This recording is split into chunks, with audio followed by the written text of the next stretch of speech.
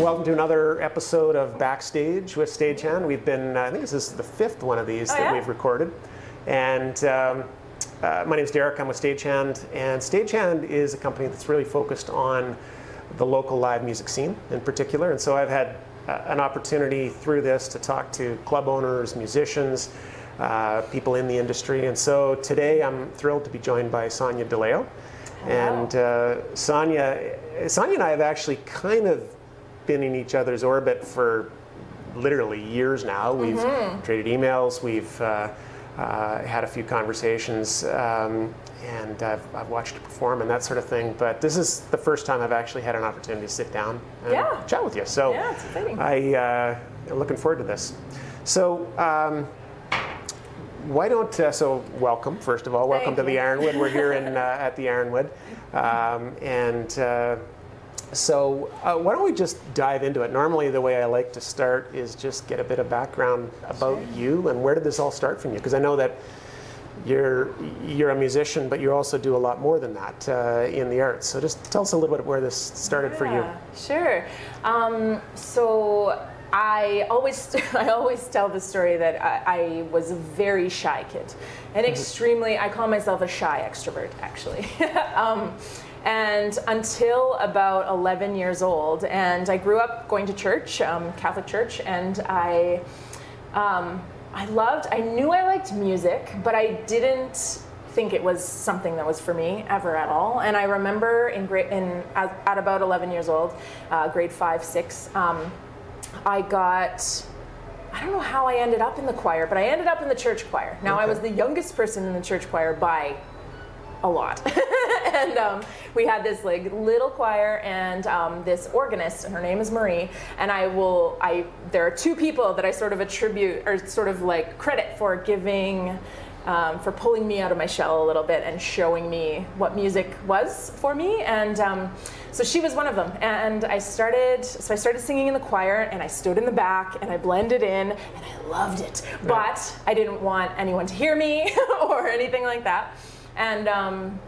And she slowly started telling me, like, you should do a solo, which meant at our church going to the front of the whole thing and like singing by yourself, right? And well, the organ was being played from at 11 years old. At 11, 12 years old. But she started telling me this right away, and I always resisted. I said, no, absolutely not. You got the wrong girl. Not going to happen.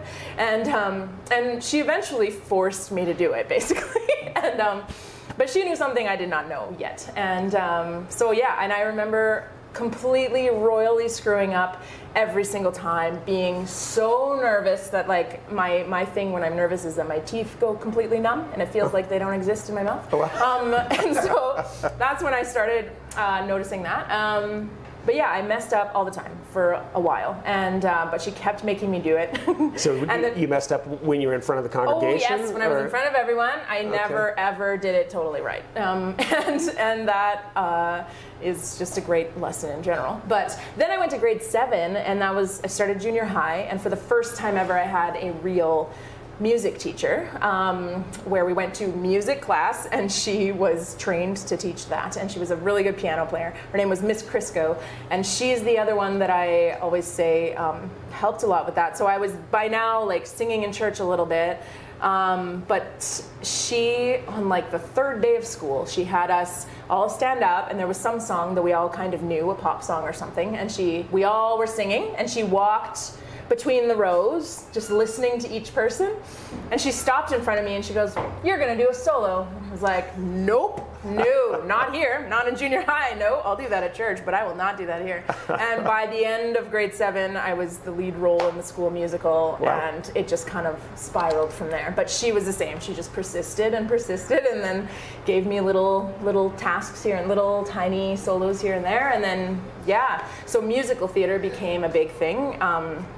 My high school after that was also had a really great theater and musical theater program. So same thing, I was in every show every year for my whole high school career. Wow.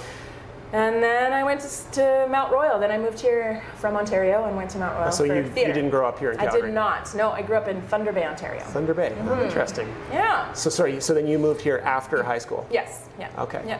And did your family move here, or you moved here on your own? No, I moved here on my own, yeah, after I graduated. However, my mom was raised here, so there's a bunch of family. So I actually did live with an aunt and uncle when I first arrived. Okay, so not completely Not intimidating. completely alone, no. Yeah, interesting. Yeah. So, and when did you start to play, like I know you play guitar, and did you start that about the same time? You know what? I got a guitar, a very secondhand guitar. My parents got me in high school, and I must have expressed an interest, but I remember having a friend teach me like 3 chords, and I would fiddle around with it, but I never had any patience for the silly thing, and I let it go. Like once I came and went to school, I didn't bring the guitar. I just let it go and didn't play for a long time. And it was only, I would say I've been playing guitar seriously for about 6 years maybe now. Okay.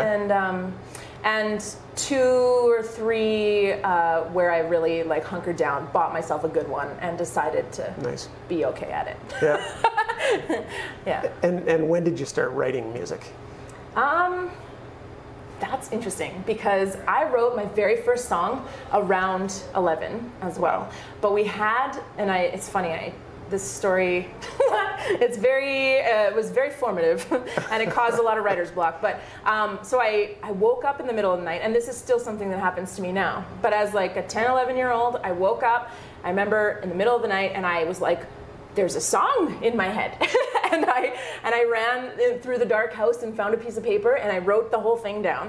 Right. And in the morning, I read it, and I was like, this might be okay. Like, I don't know.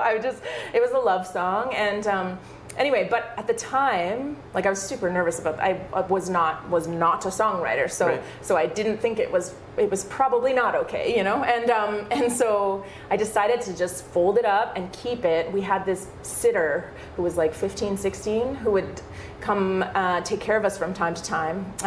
And so I kept it, and I was like, she's the authority on what's cool and what's good. So I will show her first, and if she likes it, then I'll go from there. Right. And so I kept that thing in my pocket, and it became, like, it was tattered. By the time I saw her again, it was like all, because I would open it and I'd read it again, and I'd be like, yeah, okay, cool. Yep. Yeah, and then, so finally she shows up at the house one time, and I pulled her up to my room, and I said, okay, I have to show you this. I think I wrote a song. And I handed it to her. I opened it up and I handed it to her, and I just remember just like this, like I was nervous, and I just can see my little self like beaming, just waiting for her response, right? And she read it quietly in front of me, and then she looked up at me and she said, "It's stupid." And so I took it from her, and I crumpled it up, and I threw it in the garbage. Oh, no. And I decided that I was not a writer. Wow. And it was like, honestly, there were times in college, in creative writing, I took some, aside from theater, my options were all in writing areas, and I was completely blocked from that one instance. Wow. Where I through that time, sort of freed that up with some other teachers and stuff, but it was And looking back on it now, impactful. after having written, a lot of songs, how do you feel about? Do you remember the song? Do you have? Well, so no, I do not, and I feel like this is what I wonder is like. I wonder if I wrote it again. I wonder if it is a song or it's a piece of it or something. I wonder if it's there somewhere. I don't know. I might never know. But. And I'm curious, just the whole process of writing for you. You said you wrote down the lyrics. I assume. Did you also write down the chords? Were you thinking that way, or was it almost more poetry? At that time, not at all. That was just words for me. I had a melody in my head. I remember having like a way that I thought it would go. But now I think it's always kind of been that way for me. Most of the time, songs come to me as words first, as a story, as a poem, whatever. Yeah. And then I add music. Often there's a melody already, or at least a piece of one, and but it's usually the whatever the lyrics are going to be first. Yeah. Cool. So you went to Mount Royal, you studied theater, and then what happened after that? And then after that, I was there for 1 year, and I left and had the opportunity to move to Jasper, Alberta. I had an aunt who owned a restaurant there. Oh, wow. She invited my sister and I to come and work for her. And I had no plan. So I did that. We both did. And we traveled out there, and I remember thinking, I actually didn't know where it was because I had only been in Calgary for 1 year, and I told everyone I was moving to BC. Kind of knew where Banff was, but but I had no clue. Yeah, and I remember on the drive there thinking, like, do they have a hospital? Like, it just felt so far from everything, and it was. And then I ended up there for like 9 years, off and on. Yeah. Wow. Mm-hmm. And did you pursue music there? Yeah. Well, I arrived in Jasper, and I quickly realized that there was a little bit of music going on. There was zero theater arts of any sort, no other performing arts at the time. There had been an old theater company that used to do sort of nature content, but that was done. And there was a lot of visual artists in town and stuff, and a gallery, but I knew quickly that I would not last there if I didn't have ways to express all of that. So, so I started a theater company, which was like a crazy undertaking at 20 years old with zero experience being a leader of any sort. And where did you, like, where was your theater? Like, where did you put these productions on? Yeah, well, the first one was very, we did it wherever we could. Right. So there was a stage in like the community hall, in like a big gymnasium basically, and there were also a couple of other small venues that we used. There was a pub with risers that we did a show in. The Legion had a stage. We took what we could get. That's awesome. It was great. Yeah. Mm-hmm. So you've done a lot of things, obviously, music, theater. I'm always curious, you know. Moments that stand out for people, memories that you might have, whether it's a performance, whether it's a theater production, or whether it's just some moment that for some reason you remember that meant something to you. Anything that jumps out at you? Yeah, on the train of the theater company, the very first show I did, so what I decided was that I would just hold open auditions. And I called on one of my instructors from Mount Royal and asked him if he would mentor me. So I came down to Calgary and I had a lunch with this guy. Okay. We decided on a script that was, you know, only a 6-person cast, so it would be easy-ish. and the process from there was crazy. That was the extent of his involvement. But I just kind of went for it, and I had, you know, people came to auditions. And I'm like, wow, look at that. And then each like sort of step in the process was just hard and new and scary, and it was a lot of work, and we worked for months to do 2 shows. We did only 2 nights, and by the time, like, we had a hotel donate the space for us to practice in if we would do the show there and let people drink. Like, it was, you know, we had to sort of, we ended up having a business that donated posters, and it became a community thing. People bought in after a while, but when I first showed up, I was just Sonia who wants to do a play. I didn't have a company, I didn't have anything. They had no proof that I had any clue what I was doing. So then we get to this point where we have 2 shows planned, and my hope was for 40 to 50 people a night would have made me so happy. Right. In a town of 5,000 in November. And we got 90 a night. Wow. And the hype to do a 3rd show, but I didn't. I was like, nope, I'm gonna quit while I'm ahead. This is great, this is so great. But anyway, it was the beautiful part.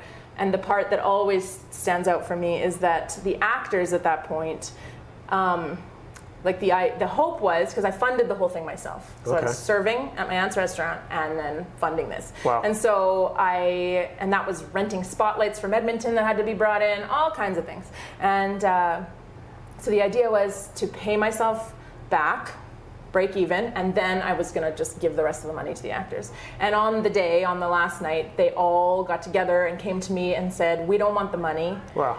This was amazing, this was super fun, give it to someone else. And so we had decided we would like give it, that it would be donated in some way, the extra, and we ended up handing over $750 cash to a family, a local family that I'd heard about, and who was like just struggling with, oh no, sorry, it wasn't November. It was like leading up to school starting, and school supplies were going to be an issue and stuff. So we just gave this money. We never told anyone. We just did it. And I think like just the way that all came around, and I just remember feeling just so proud of the whole thing and all the people and the fact that it worked like that. So that moment for me was great in that it strengthened my belief that I could lead. Yeah. You know?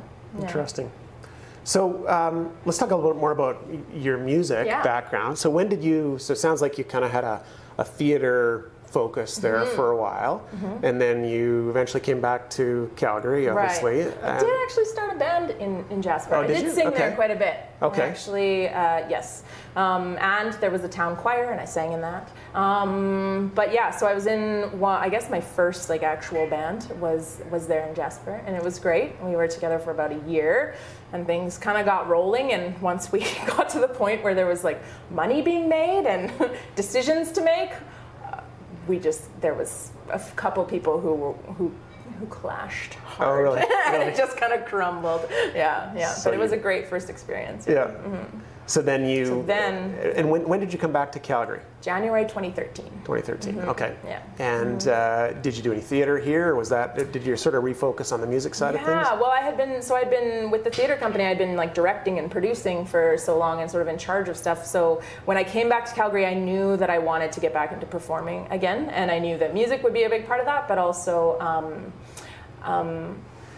the acting and I missed that part. I missed being on the stage. So so I did do a little bit of theater. I worked with Urban Curves, which was a feminist theater company at the time, and Swallow a Bicycle, and I did some like smaller indie stuff, and then and I also have 2 kids, and they were like 5 and 3 at that point, and so it was a busy time. And though I had a lot of support here, because by then my family was here, my parents and stuff. Oh, were they? So they moved here from Ontario? Yeah.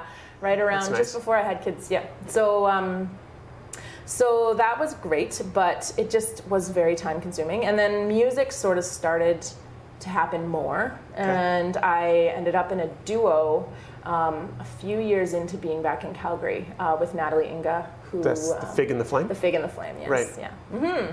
Is that still going? That was kind of the beginning of it really being a professional thing.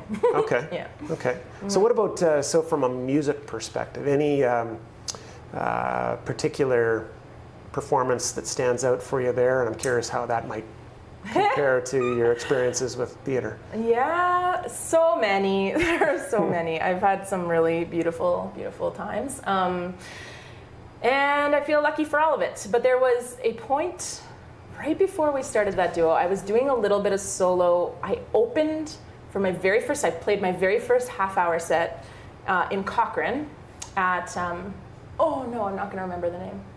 What's that guitar cafe? Do you remember? Do you know? Oh, I do know. It doesn't exist anymore. I've been there. Yeah, it closed about 2 years ago, I think. Yeah. Yeah, I've forgotten now. Okay, but we. So I had played and opened for this band of friends. Actually, my cousin was one of the people in the other band, and so we were back in Cochrane the next day. It was Saturday, and we were taking down and getting all the gear out because we were allowed to leave it there overnight. And so it was like a really cool accomplishment. I was feeling super good about that. But in the meantime, about a week and a half before, I had got a message from my sister who lived in Vancouver, and she said that she saw on Twitter that Royal Wood, do you know who Royal Wood is? He's a Toronto singer-songwriter. The name is familiar. Yeah, great artist. He was touring at the time, and he was tweeting. He had tweeted that he was looking for a singer in Calgary to join him for one of his songs. That's a duet between a male and female voice. And so, so she, a week and a half before this show, had said, like, "Are you free on Saturday? The whatever. I'm gonna submit you. Like, I'm gonna give them your name." I was like, "Oh, sure." And I really did not. And then I didn't hear anything So that was fine. And that would have been the day after this Cochrane show. So we're there on Saturday afternoon, and all of a sudden my phone rings, and we're sitting in a restaurant. I'm exhausted. I have not showered since the show. And I remember we all just felt quite disheveled but blissful. And we were waiting for our food in this restaurant, and my phone rings, and it's my sister, and she goes, "Oh my God, Royal Wood wants you to sing tonight. Sound check is in an hour. What are you doing?" Did you even know what the song was at this time? I had listened to it once when she told me about it to decide if I wanted to sing it or not, and that was it, because I didn't hear from them. I thought it would be a quick, So, so no, I did not know the song. And so that set into, so I was like, yes, I will be there. I will be there. And so my friend Craig, who was the drummer for this band, he was like, okay, I'll come with you and just like make sure you get everywhere. Like, okay. So I had to, like, in my mind, I would be singing backup essentially with Royal. Like, I didn't know at all what this was going to look like. Yeah. It was at the Grand downtown. Okay. And so I was like, black clothes. So I drove to my house. I lived in Cochrane at the time. So I grabbed an armload of all the black clothes I had. Again, hadn't showered. Grabbed a thing of dry shampoo. I dove back into Craig's car, and we started driving to the city. And then I look at my phone, and my sister had said, you have to call them when you're on your way. And I was like, okay. So I call, and I say, like, I'm going to be there. I'm going to be possibly a few minutes late because I'm coming from Cochrane. And it's like, anyways, we had to go through downtown, there was construction. Anyway, so they said, no problem, we'll see you when you get here. And so then I hang up from that phone call, and my phone dies. And I'm like, my plan was to learn the song on the way. But I hadn't properly thought that through, and there was no way at that time to charge my phone in the car. So I'm like, oh boy, okay. This is all I could do is look up the lyrics and hope for the best at this point. So, so then we got down to the venue, and Craig dropped me off, and I dove over to the car. I had my phone, I had a charger, I had written out the lyrics on the drive, and so I'm like, I just hope I have a few minutes to look this over, listen to it once or something, and. So I go into the theater, and the idea was that he would then pick me up so I could go back to his house, which was close to downtown, change, and get ready and whatever. And so I go into the building, and I get walked immediately down to a green room, and they were like, yeah, just hang out here for a bit. And I was alone, and I was like, okay, yeah, cool, no problem, sounds good, nice to meet you. And then they closed the door, and I'm plugging everything in, just frantically trying to and I'm listening. I got the song playing on loop, and I'm just sitting, I just sat there, and I'm listening and practicing the harmonies, and it's all harmonies, and they changed, and it was a beautiful song. But and the lyrics, I was like, well, I'm just going to have my phone with the lyrics for the sound check, but then I'll learn it in between. Yeah. so then just-in-time information. Yep. And so just as I'm in the middle of all of that, they come knock on the door, and it was not very much time, and they said, okay, he's ready for you now. And I'm like, great. So this was a live performance? This was a live performance in front of an audience? At the Grand, in front of an audience. Yes, wow. Absolutely. It was crazy. And so the sound check went great, but I had the lyrics in front of me, and harmonies are something I know. So I might not have even sung the ones he wrote, but I sung something that worked. And so then I meet the band, etc. I'm again just really trying to play it cool. I've got a toque covering the horrible hair I have. I'm just and then I casually walk out. I'm like, okay, I'll see you at my call time or whatever. And go out the front door. I'm like, Craig, where are you? It was so funny. And he came and picked me up, and we went back to his house, and he had my food that I never ate from the restaurant earlier that day, and put the song on repeat, and I just listened to it super loud while I again sang it while I got ready. And sort of tried to freshen myself up. But while that's happening, I get a message from Royal himself. He texts me and he goes, what are you doing? Would you like to join me in the band for dinner before the show? I was like, I can't. I was so... And I just remember, like, just the whole thing was just so crazy. And yeah, anyway, I had to say no. I was like, unfortunately, I had to come and take care of some things. I'm like, I forget what I said, but it was pretty chill and mysterious. And yeah, and then I got back to the venue on time, and Craig we both got tickets, and we sat in the crowd until it was like a song or two before the song, and I went down, and I was like, well, still had my phone, still looking at the lyrics. I'm like, this point, it is what it is. And it went well. It went well. Quite well, yeah. They were happy. It was all right. Cool. It wasn't as good as the sound check, but it was fine. But cool. Also, they had me freaking front. This is what I found out in the sound check too, was that I was the front of the stage, right in the middle. He's like, no, we're showcasing you. And I'm like, oh, even better. Would have been nice to wash my hair. But, anyway, wow. That story will always be. And that, I tend to live, I don't know, I do that a lot. I say yes to things, and then I figure out how the heck I'm going to make it happen. Yeah, and it leads me to some pretty cool places. That's cool. Yeah. So one of the things that Stagehand is all about is really, I mean, obviously we love coming to the Ironwood. We love, any of the live music venues in town to see artists like yourself perform. But we're also trying to innovate on just opportunities for musicians, for live music in general, and that led us, a couple of years ago, year and a half ago, to the airport. And really the value proposition, as we say, is all about customer experience. Because as you can imagine, airports can be stressful places. People are traveling for various different reasons. Oftentimes people have anxiety around flying. And so the airport was starting a live music program, and I know that you performed there a number of times. So I'm really curious from a musician's perspective what that was like, and I'd love to hear any stories or experiences that you might have there as well. So what drew you to the airport? I suppose that's a bit of an unusual place to play, is it not, or is that? Yeah, no, it is. It's very unusual. And I'd never seen music in airports before. I'd never heard of such a thing. But when I heard about it, it was a hard yes for me immediately because I love the airport and I love people and people watching. And I think that the airport just has so many stories, and there's just so much going on, and there's like good and bad, and there's lots of reasons to fly somewhere. And I think that I've always loved the atmosphere. And so I thought, like, if I get to do my favorite thing in my favorite place, I'll do that. And so, and I didn't know what it would entail and the impact it would have, but the amount of people who stopped to talk, the people who left notes in my guitar case or nearby or handed me things.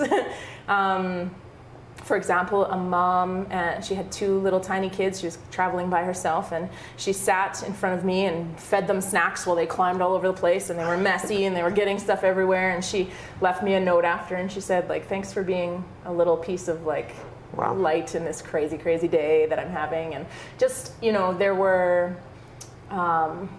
was once a woman who sat across the hallway from me, so against the far wall, and she sat down at the beginning of my set, and she stayed for 2 hours. Wow. And she cried most of the time. Wow. And I never ever knew why.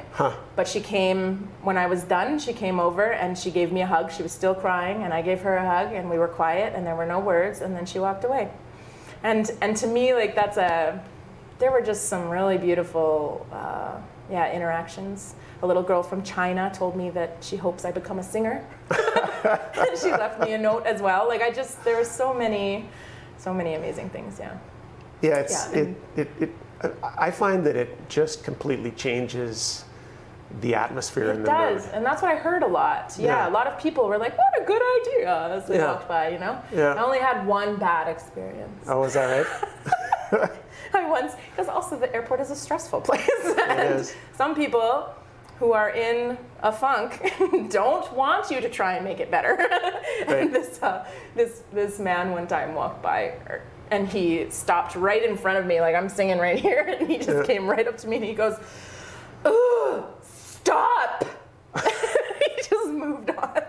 I was like, oh, I'm sorry your day's hard. It was very funny. Yeah. But overall, just so many nice interactions. And what I've found, because I've talked to a number of the musicians that have played out there, is it really is the skills, or there's a different angle on the skills that you're developing. There's a different reason, if you like, and I've heard this from the folks at the airport too, that the musicians that do really well there recognize that this is different than being on the stage at the Ironwood. Absolutely. You're there for a different reason. Can you talk about that at all? Like, does that make sense to you? I know Devin Cooper, for example. Yeah. When I was talking to him, he said, he knows that he's really got a very short period of time to make a connection with somebody. So as they're walking down and walking by, if he can make that connection, it creates a moment versus just walking on by and catching your flight and that sort of thing. And does that resonate with you? Is that did you have a similar experience? Yeah, I think it was interesting. I feel like there was a period of sort of figuring that out at the beginning, but I loved it. Right, again, in my shows in general, connecting with the audience has always been important to me. It's always like relatively interactive, and I don't like there to feel like there's something between us that prevents us from knowing each other. So it's so at the airport, I found it. I agree. There was this neat. You have these tiny chances. And people you would never otherwise run into, who would never otherwise know your name, or it was, it created lots of little moments. And I know, like, some of us musicians talked amongst ourselves about what it was like for each of us, and people had different experiences, and I found it usually quite pleasant. But then there were days where the airport was, like, the weather was bad and everyone was mad, and like that vibe was hard to play through sometimes. Right. And but helpful for some. But then, it could be. It depended on what was happening around in the atmosphere. You had to adapt every single time. Sometimes there were times where you just sort of had to keep to yourself, and you just kind of knew that was just the vibe of the day. But often it was more of that. Smiling and I think, it was my parents actually. They came back from somewhere, and I forget who was playing, but someone else was playing, and my mom smiled at her, and she did not smile back, and my mom was like, what? And I said, well, who knows? Who knows? That could be a number of things. She could have been thinking of lyrics. See, this, it's not you. But that was an interesting thing to learn, because I thought, every single person matters, was how I ended up sort of approaching it in the end, was every single one of them. So they might not look at me, but I'm going to look at all of them. Yeah. And I'm going to try and connect with my eyes, with a smile, with a word, whatever. And it's interesting, because one of the things that I'm quite proud of from a stagehand standpoint is that we've helped places like that who are not music bookers. That I'm sure you dealt with Peggy and Jocelyn and maybe others, but the reality is their business is in has been all around the airport. It hasn't been running a club like the Ironwood, and I also feel like it's valuable for them to be the ones that are programming the talent that should be performing at the airport, because they know the airport as probably better than anyone, and know what will be appropriate for as a musician and how you'll do in a setting like that. So I think it's important to enable those people to effectively behave like music bookers. Absolutely, and I think for them, I think there was definitely a learning curve at the beginning for everyone, and there was figuring out how to communicate effectively with each other, because we're talking music and they're talking not that, and we're trying to meet halfway and have everyone sort of feel good about the spot we were playing in, or how the equipment was stored, and all of these things. That it was neat to. I'm all for, and this is something I like about what you guys are doing, is that this educating new people understand what it means to be a performer, and what it means to hire one, and what the value in that is, and because there's just a lot of blank spots, I feel, blind spots that people it's just nice. It's nice for there to be a wider spread knowledge of what this business is and what it means to us. Well, and I think also important is bringing the music out to places and people that may not otherwise experience it. Because I think we all know that, I mean, if you spend any time at the Ironwood or the Blues Can or Mikey's, you know, there's a lot of people that are already in that scene and are comfortable walking in the front door and what a performance is all about and that sort of thing. But unfortunately, there's a lot of people that's just something that's completely new to them. Yes. And I think if you can bring the music to where the people already are, and maybe it gives them an opportunity to go, you know what, man, we should go see some live music this weekend, and then they actually get off the couch and come down. So yeah, I think there's a bunch of different angles that make it good to bring it out to the people. Yes, I agree. Let's talk about just places that you might have played, maybe a favorite club location, anything that jumps to mind when I say you know, one of your favorite spots to play? Yeah. Well, the place we're sitting in.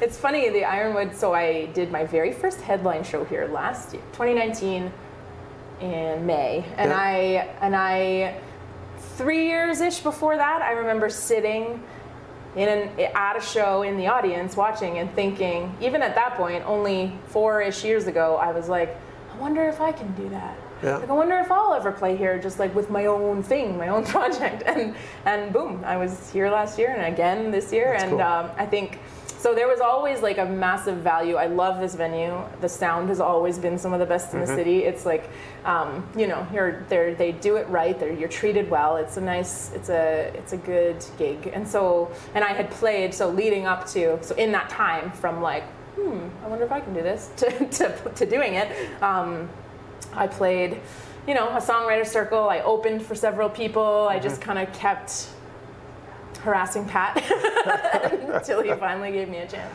But yeah, it's this venue is one of my favorites for sure, and it just feels like history, and it feels like community, and it feels good. Yeah, it's interesting. It's interesting you mentioned community because I think it was Sylvia Johnson from Cornerstone that I was talking to, and she mentioned the Ironwood as well, and I think she used that exact same word, is community. Yeah. And but I'm curious, like, what does that mean to you as a musician? Like, what is community? Why? I guess I'm always trying to figure out, what makes a great live music venue? Yeah, a live music venue. I guess this just feels like a hub, first of all. This feels like the place that everyone plays. And there's something about sort of being in that club that just feels good, whether you know all the people or not. And I think Calgary is interesting to me because I've spent a little bit of time in Vancouver and a little bit of time in Toronto, and we are still a bit segregated compared to some places. And I like to try and work on that personally by going to other people's shows, by going to other genres shows. But in Calgary, we do not mix as well and support each other and lift each other up quite as well. From a musician community standpoint? Yes, absolutely. Okay. And I know that a lot of people agree with that. And there is a little bit of if you're new here, it takes a while to get in, to break in. And it's unfortunate because that's not the point. To me, it's never been the point. And you know, I'm playing in Toronto. There was I showed up at an open mic, for example, and there were every genre you could imagine. First of all, and secondly, they play with each other. They book a show that's like this indie folk artist and this rapper are gonna do and we just don't do that well in Calgary yet, and I have hope that we are working on it, and I think there have been some things recently. Quite frankly, I'm grateful for COVID because I feel like it leveled the playing field in a sense, and we understand each other. There's a different vibe now, and I think that there's a gratefulness. Like, it's this kind of feeling like every chance you get to play now is special. Like, it's like, oh man, like everyone's just happy to be back in it. And when the Ironwood fundraiser happened the first weekend, I came down, and it was my first time being here, first time being like kind of in the... Since COVID hit. Since COVID. And and I remember just walking in and feeling at home, and I saw people that I hadn't seen in ages, and I'm not terribly close with all of them, but there was just this, everyone was so grateful to see each other and so supportive and happy to just be here and be, right. And it just, happened to be here. But it was this like seeing everyone again, and it feels like something has shifted a little bit. I feel like we all felt this vulnerability, and we realized that we kind of have to lean on each other a little bit, and we kind of have to be a community. And I hope that I'm right, and I hope that it continues to sort of go that way, and we don't lose sight of it. But any thoughts on why that might be? You mentioned other communities that just seem to mix more. I think there's a combination of things. I think I don't know why. I don't know why to start with, but I think people leave Calgary a lot. I mean, Vancouver, Toronto, Montreal, there are hubs of music. There are just places that have a richer and longer and wider music history than we do. And I think there's so much good here, but there's also like, it's hard to know about it. It's hard to hear when it's happening. There's a little bit of a lack of, which you guys have helped a lot with. But I do still hear all the time from people who are not musicians, like, I just don't know where to go. I'm like, what? Of course. Like, there's only, really at this point. But I think as far as like musicians and the community itself, I think, people get to a certain point where they're like, I want to feel more a part of something, and they take off. Yeah. And so it'd be nice to keep, and I mean, some people don't, and there is a community, but and there are times when everyone comes together, but it's definitely, it's got walls between it, and there's just, it's different. It's different. It feels very different than the other cities. Yeah. Interesting. Can we talk about your new album you're working on? Sure. Yeah. I think I saw on your website the name, something about monsters. I'm trying to remember now. Love Notes to the Monsters. Love Notes to the Monsters. Yeah. So, and you've got a song called Monsters. Correct. So is that feeding? I'm just wondering, is there some sort of a connection with you and monsters? Definitely. Definitely. Tell me about that. Well, the song itself, I wrote. It's never been released. There's a live video, but that's it. And that song was kind of a combination of things. It was about the anxieties, doubts, fears that like hide in the back of your mind, in all of our minds, and like sneak up sometimes when you least expect it, or you think something starts to not go well, and then all of a sudden this is like feeding it as well. Mm-hmm. And it's that little voice, it's the thing in your head that wants to sabotage all the happiness. And we all have it. And for me, I was realizing like that thing happens almost more when things are going well. And like it just, anyways. So I wanted to write, Monsters was kind of a song where I was like, there was this darkness to the way I was thinking about all of that. And I realized that I was, in my writing up until that point, I always tried to make it a little more palatable. I always tried to pretty things up a smidge so that no one got uncomfortable or worried about me or anything like that. Right. And I was like, but that's not the truth. And so Monsters was a song that was kind of like, okay, what happens if I just tell the truth? Like, what happens if it's the song itself has this trajectory from like sort of a dark to light, which shows up in a few other songs of mine, where this sort of like, they're there. Yeah.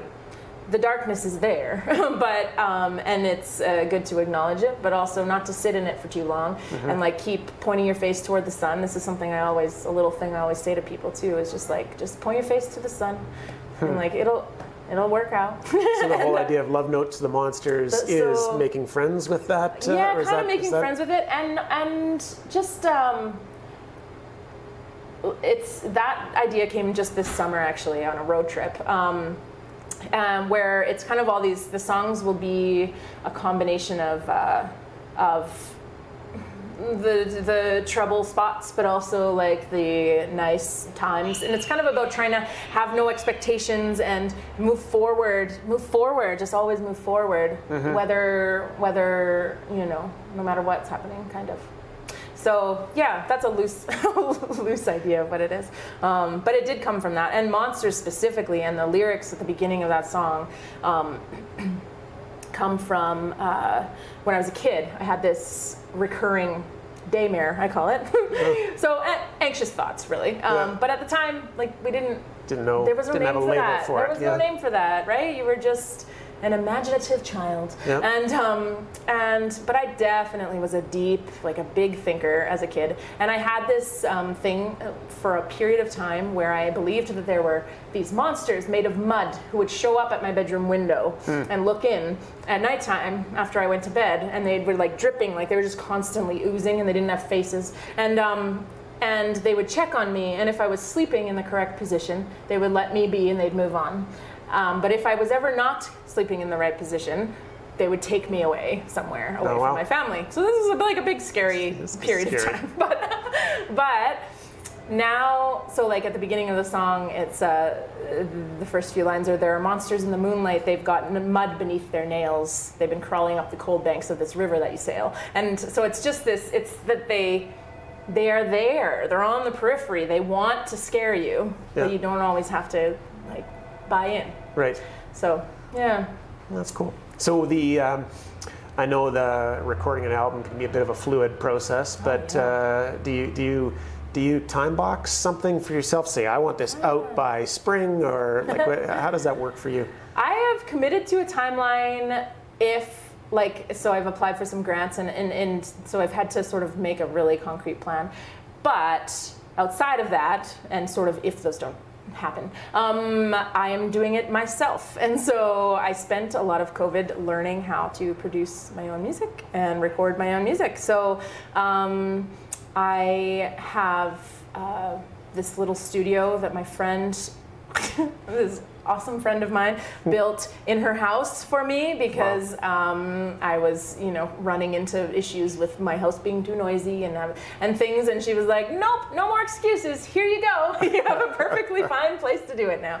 And so it's amazing and like one of the best gifts ever. And so I've been in there a lot in the last couple of weeks. I've just sort of begun, and I have 2 fully tracked songs that I'm working through, and I'm gonna need some help. I definitely can't do all of the editing and mixing myself yet, but it's exciting and it feels really good to be.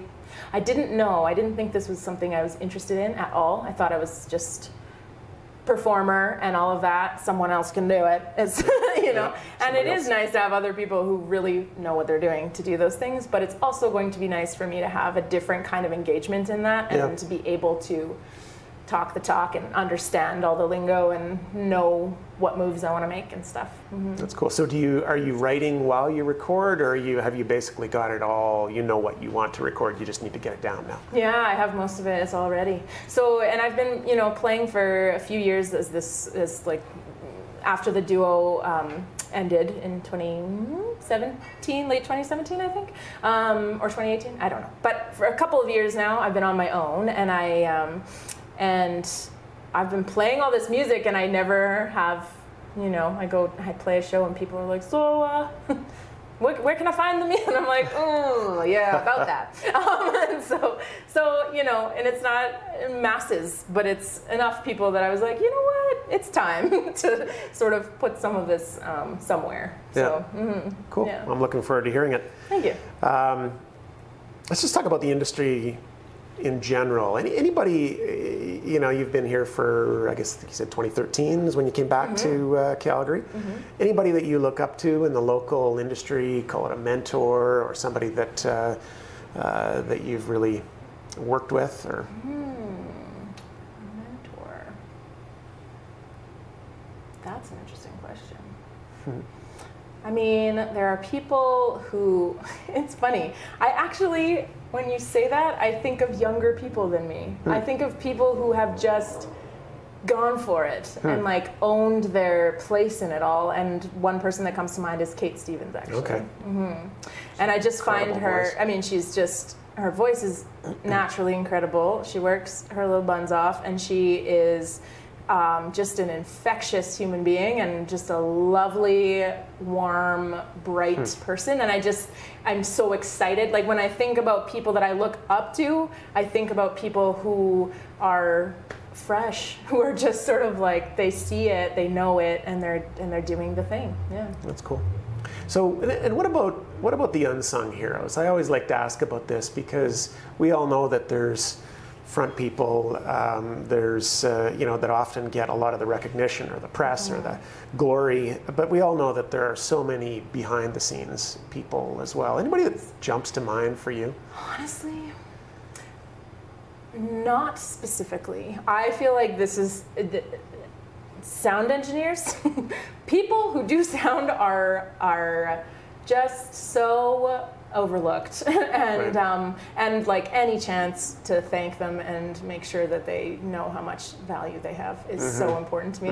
And the Ironwood there are several places in town that have really great sound engineers, and it's very it's crucial. It helps so much, and it makes such a difference. And now that I have some experience under my belt, I'm like, okay, now I understand what a really great sound person is and what a really not great one is. Right. And we have some really great ones in Calgary, and I just I'm super grateful every time I get to work with them. Yeah. So what excites you? It was interesting. You mentioned about COVID. You're kind of grateful for COVID, which is awesome. But I'm curious, as you look at the music scene in general, you look at your career, you look at the people and what's going on here in Calgary, what excites you about, what keeps you going, what keeps you getting out of bed in the morning? Oh boy. So many things. I will not stop. It's been, COVID on one hand has been sad because some people have stopped and some people have put it away for now, and that hurts my heart. But it's not an option for me, and I knew that. I've known that all along. And music for me is like, there's something so much bigger that I cannot explain to anyone, that can be frustrating when I try. And I just realized recently, actually, that I might always be the only one that really gets what it means and what it is for me. So like kind of accepting that and being, because I don't know, when you hear stories of people who just are, there's just naysayers around every corner. There's, I run into a lot of, it's very interesting being a single mom at that, and like there's a lot of judgment. Like if I'm at the school with the other moms, it's kind of like I'm weird and shiny, or there's this like, well, how do you do it?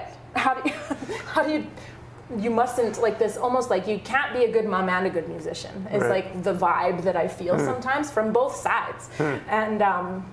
And so I just feel like I can't explain to those people like, you don't understand, I just don't have a choice. Right.